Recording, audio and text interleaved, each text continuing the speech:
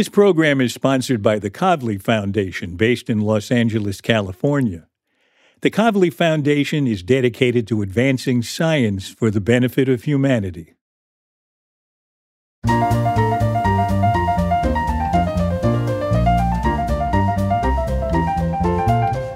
I'm Alan Alda, and this is Science Clear and Vivid. Conversations about curiosity, discovery, and innovation.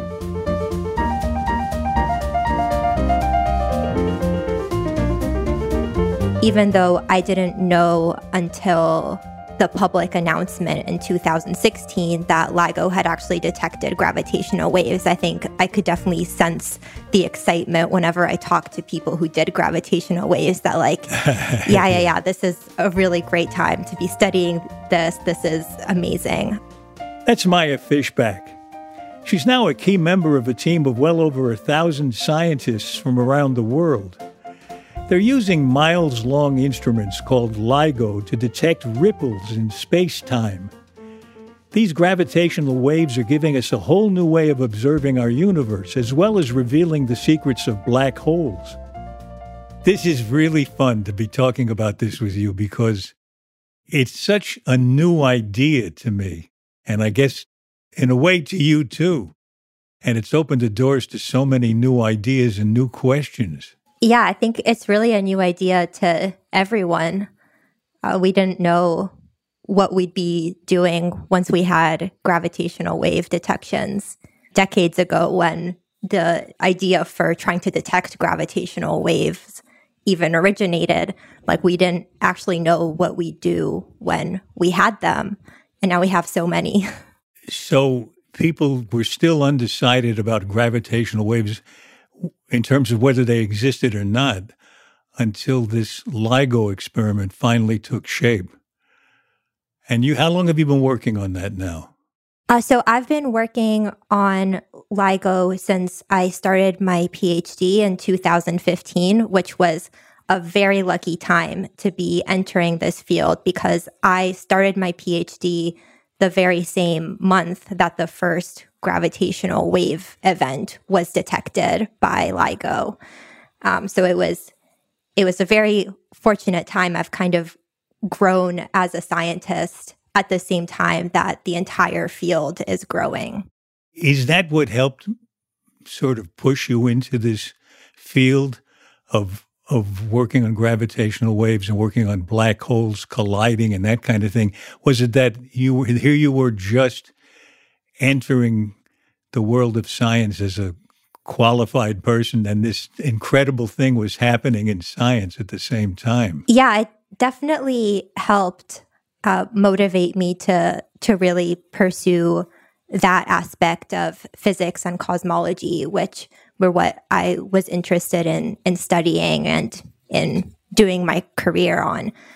So it definitely helped that it was a very exciting thing to be doing. And even though I didn't know until the public announcement in 2016 that LIGO had actually detected gravitational waves, I think I could definitely sense the excitement whenever I talked to people who did gravitational waves that yeah, this is a really great time to be studying this. This is amazing. I don't know if I would have gotten that same excitement.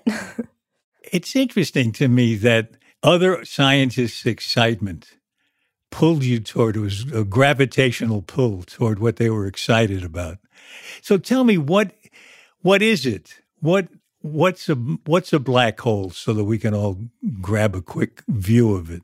Yeah, so a black hole is just something that is so dense that nothing can escape from it. So there's some region around a black hole called an event horizon, and if you're inside the event horizon, you can never get out. Even if you're shining a flashlight from inside the event horizon, the light from your flashlight will never escape the gravitational pull of the black hole. It comes out of the flashlight and dribbles right toward the center of the black hole. Yeah, into this point that we call the singularity. So this black hole is really just if you take any massive object, And you, depending on its mass, you have to compress it into a small area. So if you start from something as massive as our sun, you have to compress our entire sun down into just a few kilometers. And then you end up with a black hole because it's so dense. But something the size of our sun, is that in danger of becoming a black hole, or does it need to be bigger than the sun to do that? Yeah, so there are kind of these two classes of black holes that we know about in the universe. There are the black holes that are directly formed from dying stars. So when very massive stars, they have to be more massive than our own sun. When they die, they collapse. First, there's a supernova explosion, and then the core of the star that's left behind collapses to a black hole. And so those are the so-called stellar mass black holes. And usually we kind of arbitrarily say those can go up to like 100 times the mass of the sun. And then starting at around 1,000,000 times the mass of our sun, there are these supermassive black holes. And those are the ones that live in the centers of galaxies. And pretty much every galaxy we've seen seems to have one of these as its center. Now, are they formed by one big star collapsing, or did a lot of stars collapse and coalesce? So we have no idea. I mean, we have many ideas. We don't know which one is right about how supermassive black holes in the center of our galaxies form. So that's really an open question right now. It's possible that in the very early universe, so at these times when everything was mostly just big hydrogen clouds, it's possible that you could have those big clouds collapsing into something close to the mass of a supermassive black hole. And then these things are constantly feeding on the things around the center of the galaxy. So it's possible that then they grew through this accretion to become millions or tens of millions or even billions times the mass of our sun, like we see in massive galaxies today.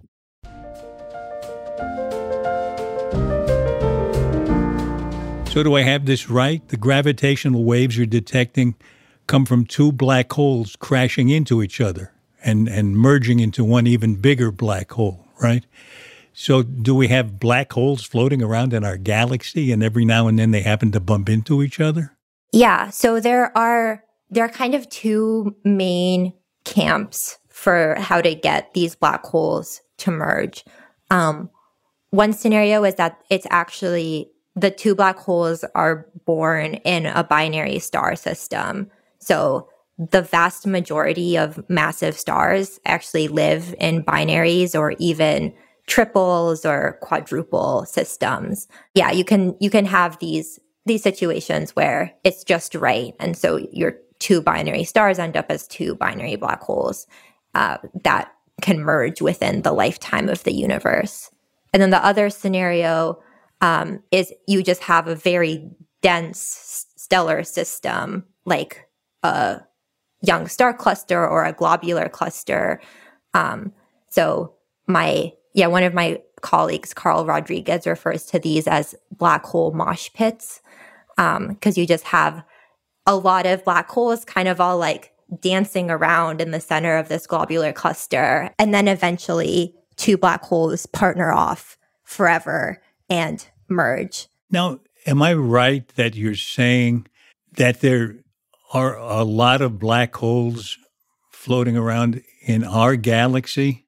Yes. So there are there are many, many black holes in our own galaxy, but for us to see a black hole merger in our own galaxy, like the black hole mergers that we observe in gravitational waves, we'd have to wait 1,000,000 years. So these mergers of black holes are actually fairly rare inside individual galaxies. The only reason we're able to detect so many of them is because the universe is really big and we're looking at many, many galaxies at the same time. So when we observe the collision of two black holes way back in time in the history of the universe, does the signal diminish by the time it gets to us, the way ripples in a pond get smaller and smaller and finally disappear? Yes, exactly. So by seeing how loud the gravitational wave signal is, we learn about how distant the source is, whether that's 1 billion light years away or 100 billion light years away.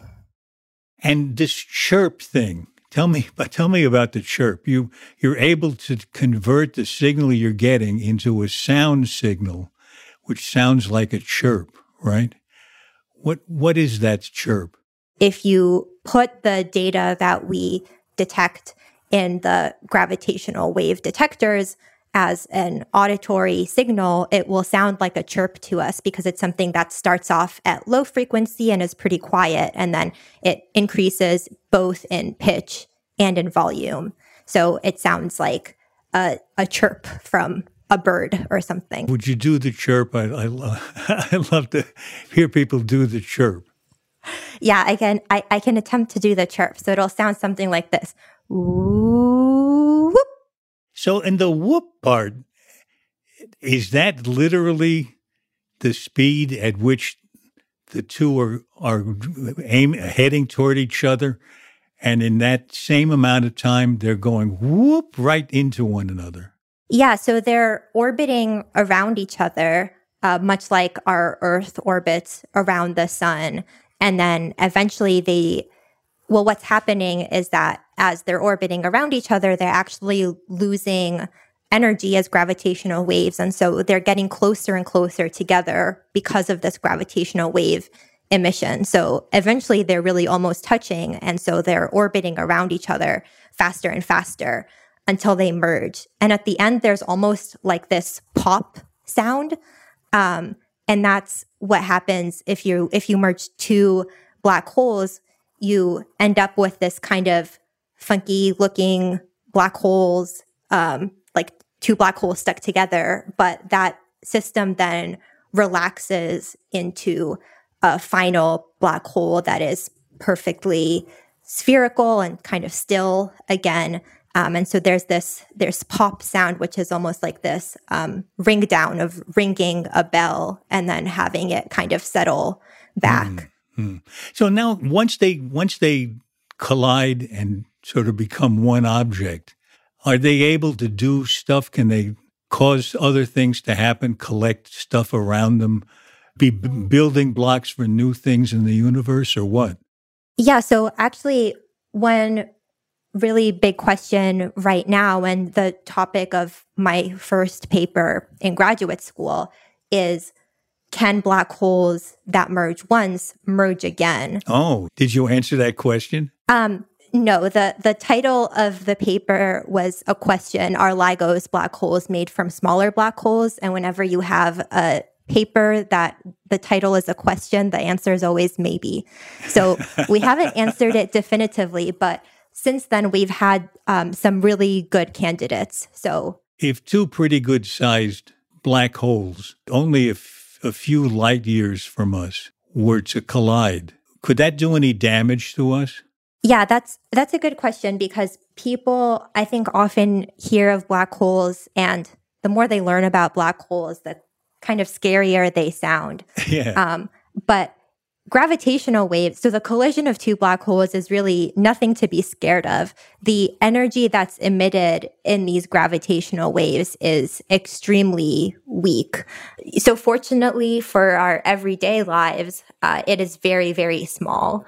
That's why when gravitational waves pass by the Earth, we are not like wiggling and we don't feel them.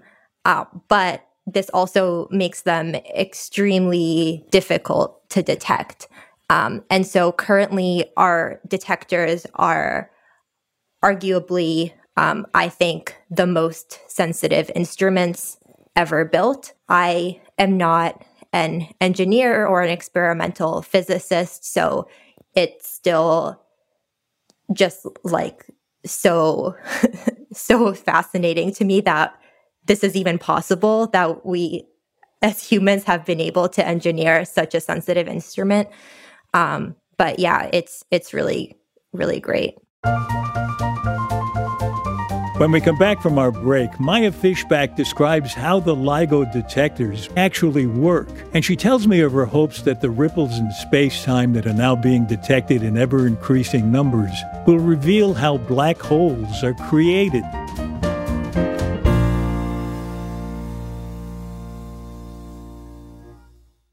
Our program is sponsored by the Kavli Foundation with a mission to advance science for the benefit of humanity. The Foundation's mission is implemented internationally through a constellation of Kavli institutes that support scientists who conduct basic, curiosity-driven research in astrophysics, theoretical physics, nanoscience, and neuroscience, and also by the Kavli Prize, which honors scientists for breakthroughs in these fields that transform our understanding of the very big, astrophysics, the very small, nanoscience, and the very complex, neuroscience. And the mission of the Kavli Foundation is also implemented by programs that support public engagement with science, enhancing how society encounters, interacts with science, and uses science in their daily lives. This is Science Clear and Vivid, and now back to my conversation with Maya Fishback. So how does LIGO work? Yeah, so LIGO stands for Laser Interferometer Gravitational Wave Observatory. So the first two things, laser interferometer, describe how it works. And what we're trying to do by detecting these gravitational waves is to detect the stretching and squeezing of space-time. And what that means is that we have an L-shaped detector, so two arms that are perpendicular to each other, and we're trying to measure the fact that one arm is getting a little bit longer with respect to the other arm. So you can imagine if you have like a ruler that's made out of rubber. I had one of those as a kid. And you kind of stretched it out as the gravitational waves are moving by. And so the way we measure the distances of the arms and the relative distances of the arms is with light. So the L is the laser. We shoot lasers down the two arms. And the important thing about light is that it always travels at the same speed. So if the arm gets a little bit stretched while the light from the laser is traveling through it, it will take a little bit longer to travel back. And that's what we're measuring, is this difference in the light travel times between the two arms. Sounds like you're saying that means that these gravitational waves that are coming all the time through space are making all of us and our furniture and our houses bigger by some infinitesimally small amount all the time, but so small that it doesn't bother us. Right. And it's not just these signals from space. So the reason that we're looking at black hole collisions and neutron star collisions is because those emit really loud gravitational waves. But actually, any object with gravity, so any massive object, emits gravitational waves as it moves. So I'm emitting gravitational waves right now.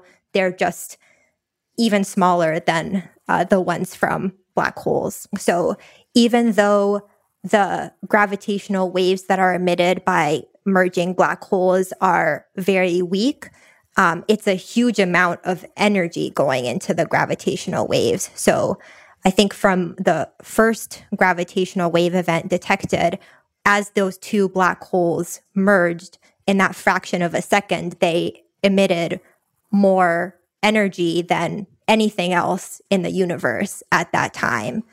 And yet, that tremendous amount of energy has such a minute effect on the pipe of the LIGO detector that it's lengthening. By how much does it lengthen the pipe?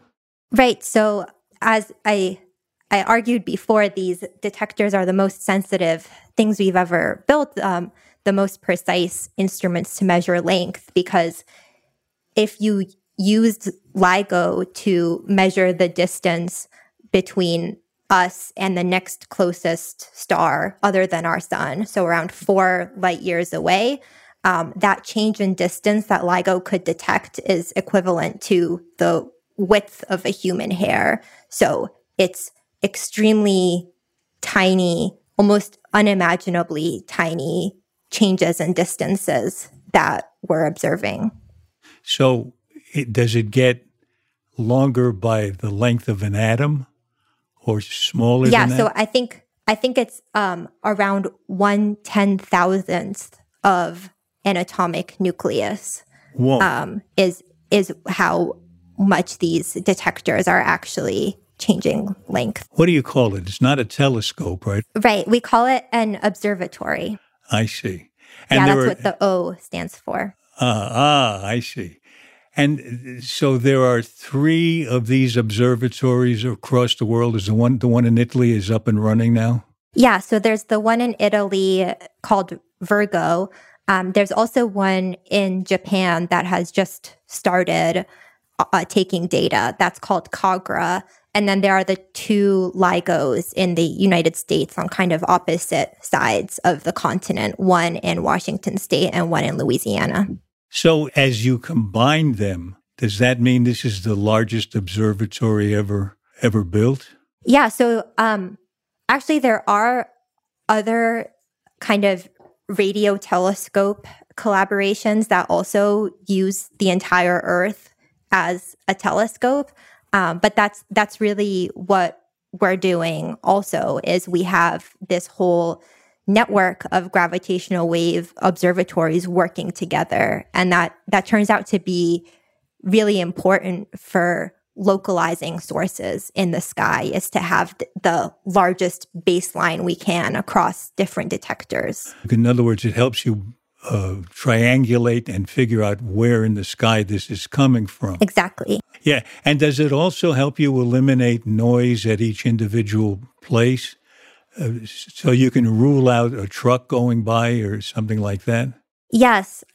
Yeah. So that is because gravitational waves are so weak, we really have to dig down into the noise. And so it really helps to have at least 2 detectors observing the exact same signal. And then we know, okay, this came from outer space. It didn't come from some local disturbance like a truck going by, or like the clouds above that observatory moving in the sky, or one of hundreds or thousands of different noise sources that affect these detectors. So if you get a chirp in Washington State and you get a chirp in Italy and in Japan all at the same time, you know it's not the ice cream truck.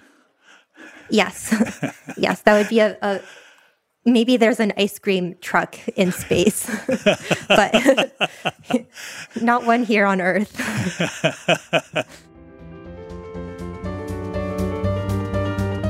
I get the impression that in all of science, whenever a door is opened, when you walk through the door, you see another 100 locked doors that you have to figure out what's behind them.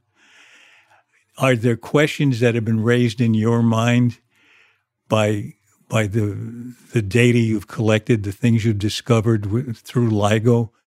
So the pace of detection is definitely speeding up, and it's been a bit of a whirlwind because we're kind of improvising and like learning how to do things as we go along.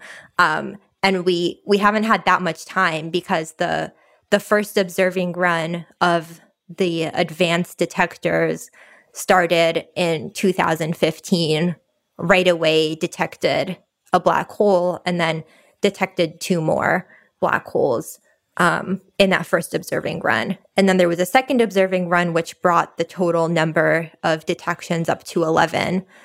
Then we had a third observing run. We've only analyzed half of it so far, and we're up to 50. So when we analyze the second half, we're kind of at a rate of like 40 events per half observing run. So we'll easily get up to 100.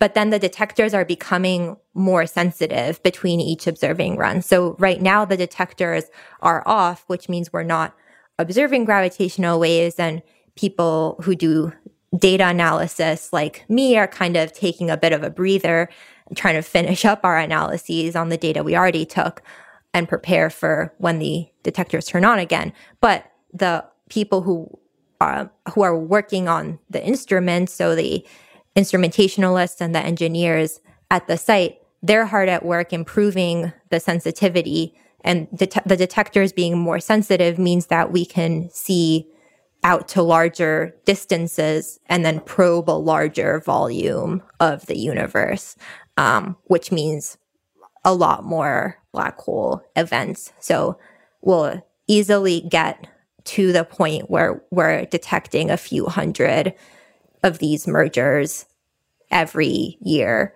What puzzles are you looking forward to solving? Yeah, there are just so many open questions right now. So, right, for decades, we were just trying to detect gravitational waves. And I think the mentality was just like, okay, we'll detect them and then we'll be done. Like all our work will be justified. But of course, that's like the first, right? People often make this analogy of like, we're really turning a telescope to the sky for the first time. There's this whole universe that we haven't been able to observe before. We had no idea that black holes merged. It's like detecting galaxies for the first time. Right, for most of human history, we had no idea that there were galaxies outside our Milky Way. And so I think this is really as big a transformation that's happening right now with gravitational waves is, okay, we now know that there are black holes that merge out there. We know that there are neutron stars that merge, but we don't really know much more than that. So I think I really want to figure out, where do these black holes come from? How does the universe actually make the black holes that we're seeing? And how does it get them to merge? That's still an open problem. And maybe there are many different ways. Nature is often creative. So maybe there are multiple things going on, and kind of figuring out how the universe makes black holes. And then, however, I'm still kind of wary saying this because every observing run we've had so far, we've detected so many more black holes, and they weren't anything we were expecting before.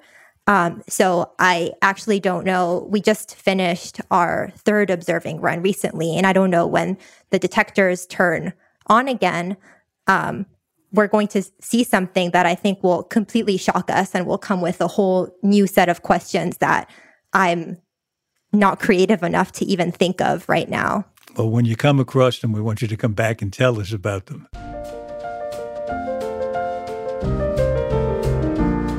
This has been a wonderful conversation. Thank you so much. We always end our show with 7 quick questions. They're roughly to do with science. You game? Yeah, sounds great. Can you remember the first thing that you were ever curious about? Yeah, I think the first thing I was curious about was numbers and like arithmetic.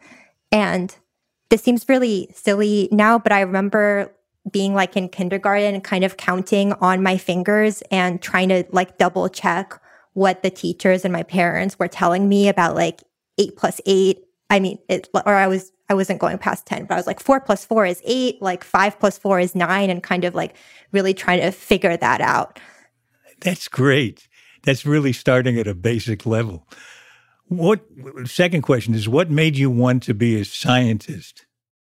I think that I've always just had this curiosity that I think everyone has about like what is out there in the universe. There are always things that seem mysterious. So when I was a little kid, it was like, how is 4 plus 4 8? But, as you get further along, that you get to more and more of these mysteries. And I think I'm so lucky that I get to just think about these mysteries. So science is just this framework for thinking about these deep mysteries of our universe.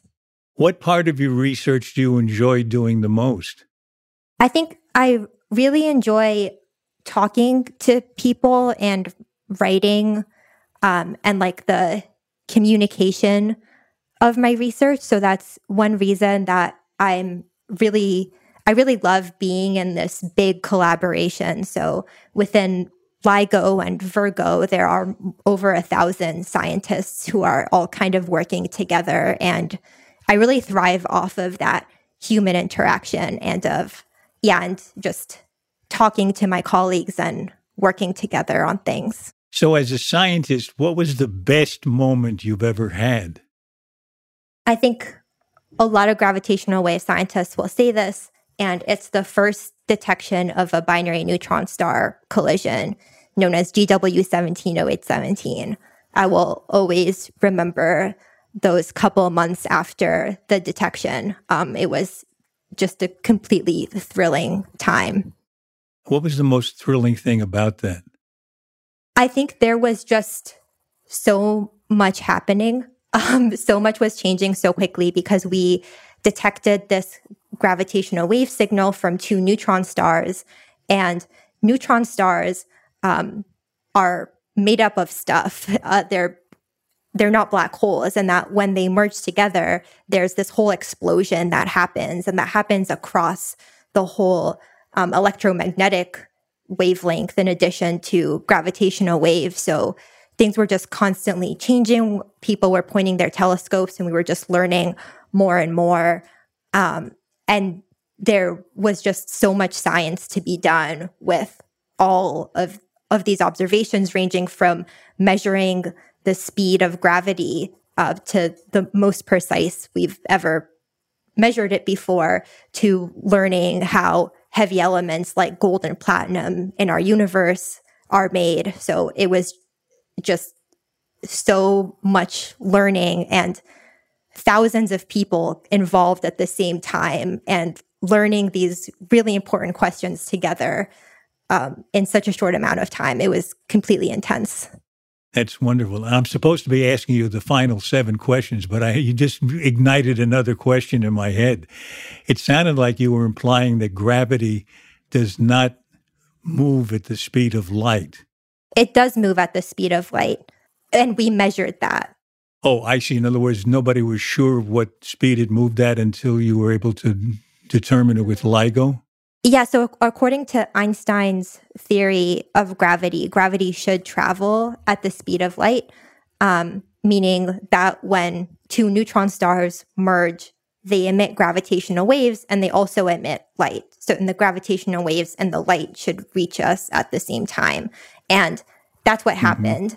But there are all these alternative theories. Like, we don't really know how gravity works. Like, there's this whole accelerated expansion of the universe called dark energy because we don't know what is causing it. So there are a lot of alternative theories of gravity meant to explain dark energy, for example.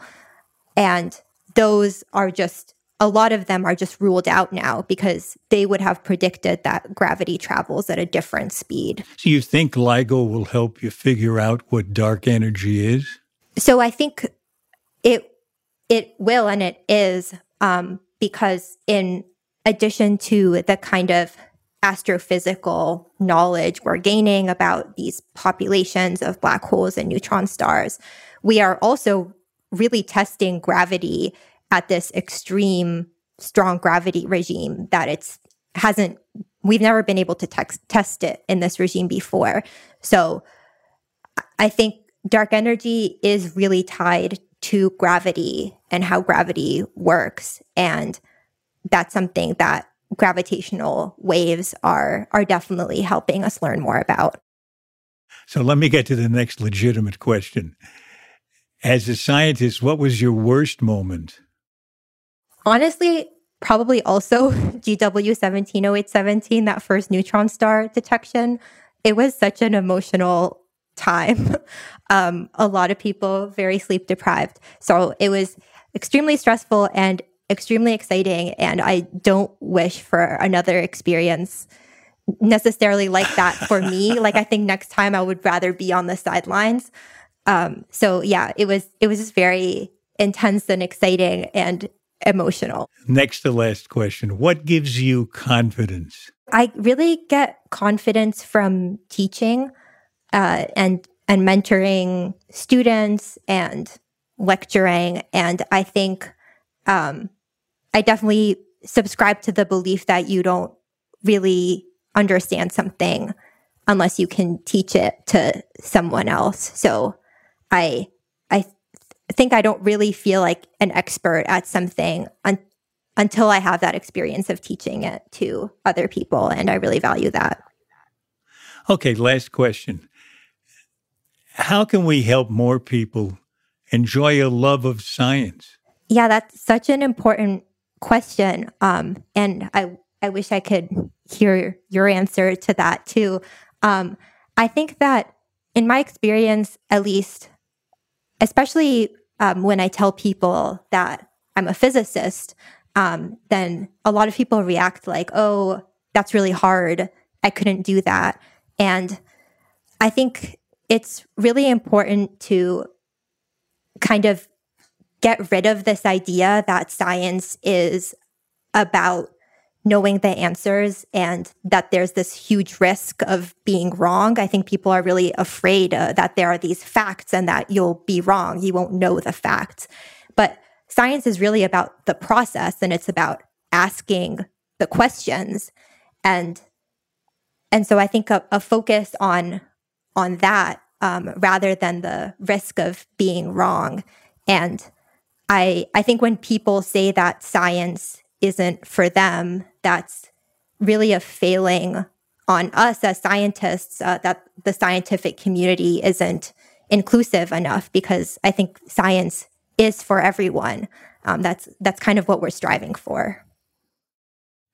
Well, you do a great job of transmitting your excitement about science and your delight in it to the rest of us. And I really appreciate that you've spent this time with us doing that today. Thank you so much. I had a great time talking with you.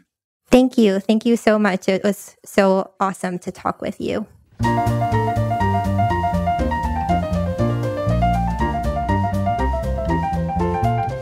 This has been Science Clear and Vivid. My thanks to the Kavli Foundation for sponsoring these conversations about how breakthroughs in science, technology, and medicine often begin with simple curiosity, asking of nature, why is that? Maya Fishback is a NASA Einstein Fellow working at the Center for Interdisciplinary Exploration and Research in Astrophysics at Northwestern University. As a member of the LIGO Scientific Collaboration, she was recently one of the 2 convening authors of a paper with over 1,300 other authors from around the world, reporting on the latest 50 gravitational wave events recorded by LIGO. This episode was edited and produced by our executive producer, Graham Shedd, with help from our associate producer, Jean Chimay. Our sound engineer is Erica Huang, and our publicist is Sarah Hill. You can subscribe to our podcast for free at Apple Podcasts, Stitcher, or wherever you like to listen.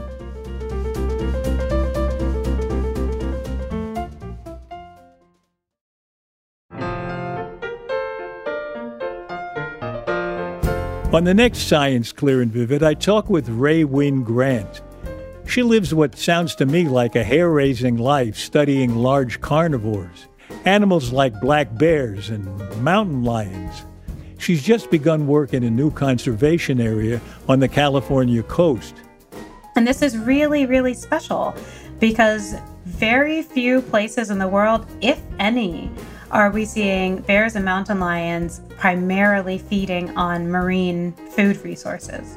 And so it's up to me to figure out, is this, an age-old pattern? Have these animals been doing this in this part of California, since they arrived here thousands of years ago?